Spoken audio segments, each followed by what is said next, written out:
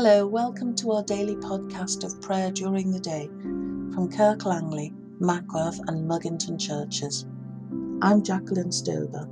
Today is Friday, the 14th of May. O God, make speed to save us. O Lord, make haste to help us. Gladden the soul of your servant, for to you, O Lord, I lift up my soul. Blessed are you, the God of our ancestors, worthy to be praised and exalted forever. Blessed is your holy and glorious name, worthy to be praised and exalted forever.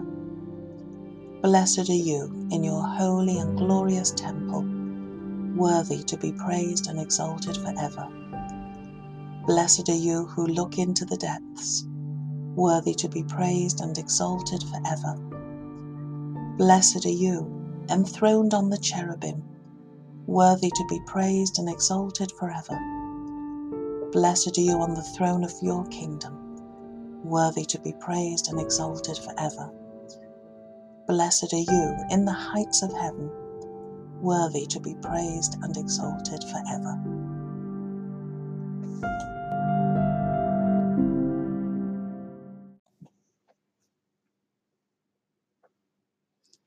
For our Old Testament reading, we're going to finish off the final chapter of Deuteronomy, chapter 30. When all these things have happened to you, the blessings and the curses that I've set before you, if you call them to mind among all the nations where the Lord your God has driven you, and return to the Lord your God, and you and your children obey him with all your heart and with all your soul, just as I am commanding you today, then the Lord your God will restore your fortunes and have compassion on you, gathering you again from all the peoples among whom the Lord your God has scattered you. Even if you are exiled to the ends of the world, from there the Lord your God will gather you, and from there he will bring you back. The Lord your God will bring you into the land that your ancestors possessed, and you will possess it. He will make you more prosperous and numerous than your ancestors. Moreover, the Lord your God will circumcise your heart and the heart of your descendants, so that you will love the Lord your God with all your heart and with all your soul, in order that you may live. The Lord your God will put all these curses on your enemies and on the adversaries who took advantage of you.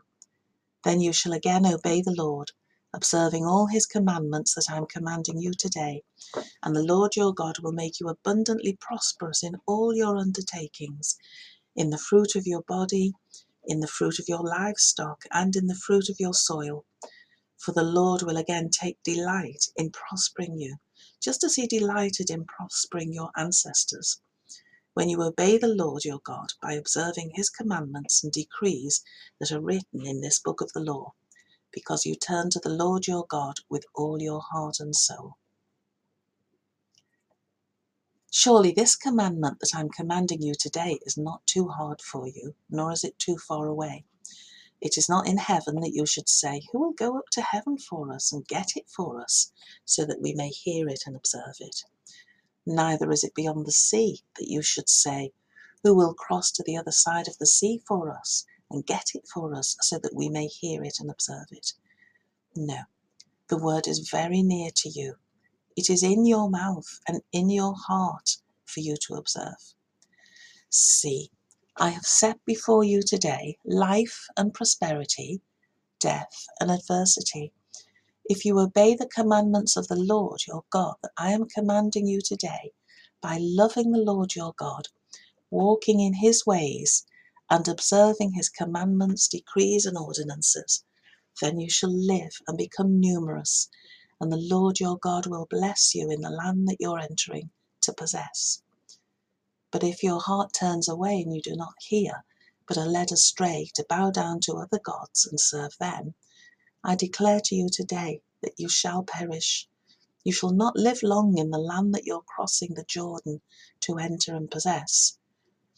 I call heaven and earth to witness against you today that I have set before you life and death, blessings and curses. Choose life, so that you and your descendants may live, loving the Lord your God, obeying him and holding fast to him. For that means life to you and length of days, so that you may live in the land that the Lord swore to give to your ancestors, to Abraham, to Isaac, and to Jacob. Our New Testament reading is the beginning of the book of 1 John. We declare to you what was from the beginning, what we have heard, what we have seen with our eyes, what we have looked at and touched with our hands, concerning the word of life. This life was revealed, and we have seen it and testify to it, and declare to you the eternal life that was with the Father and was revealed to us. We declare to you what we have seen and heard, so that you also may have fellowship with us. And truly, our fellowship is with the Father and with his Son Jesus Christ. We are writing these things so that our joy may be complete. This is the message we have heard from him and proclaimed to you, that God is light, and in him there is no darkness at all. If we say that we have fellowship with him while we are walking in darkness, we lie and do not do what is true. But if we walk in the light, as he himself is in the light, we have fellowship with one another, and the blood of Jesus his Son cleanses us from all sin. If we say we have no sin, we deceive ourselves, and the truth is not in us. If we confess our sins, he who is faithful and just will forgive us our sins and cleanse us from all unrighteousness. If we say that we have not sinned, we make him a liar, and his word is not in us. My little children, I'm writing these things to you so that you may not sin. But if anyone does sin, we have an advocate with the Father, Jesus Christ, the righteous, and he is the atoning sacrifice for our sins, and not for ours only, but also for the sins of the whole world. Now by this we may be sure that we know him, if we obey his commandments. Whoever says, I have come to know him, but does not obey his commandments, is a liar, and in such a person the truth does not exist. But whoever obeys his word, truly in this person the love of God has reached perfection. By this we may be sure that we are in him. Whoever says, I abide in him, ought to walk just as he walked. Beloved, I am writing to you no new commandment, but an old commandment that you have heard from the beginning. The old commandment is the word that you have heard. Yet I am writing you a new commandment that is true in him and in you, because the darkness is passing away and the true light is already shining.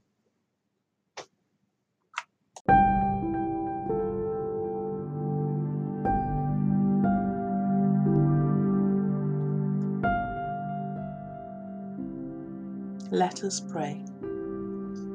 O King enthroned on high, Comforter and Spirit of truth, you that are in all places and fill all things, the treasury of blessings and the giver of life, come and dwell with us, cleanse us from every stain, and save our souls, O gracious one.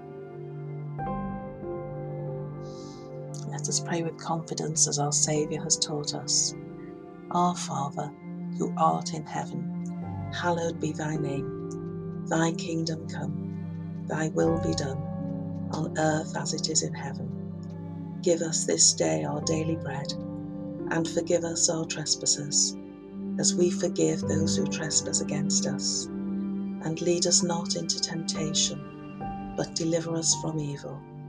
For thine is the kingdom, the power and the glory, for ever and ever. Amen.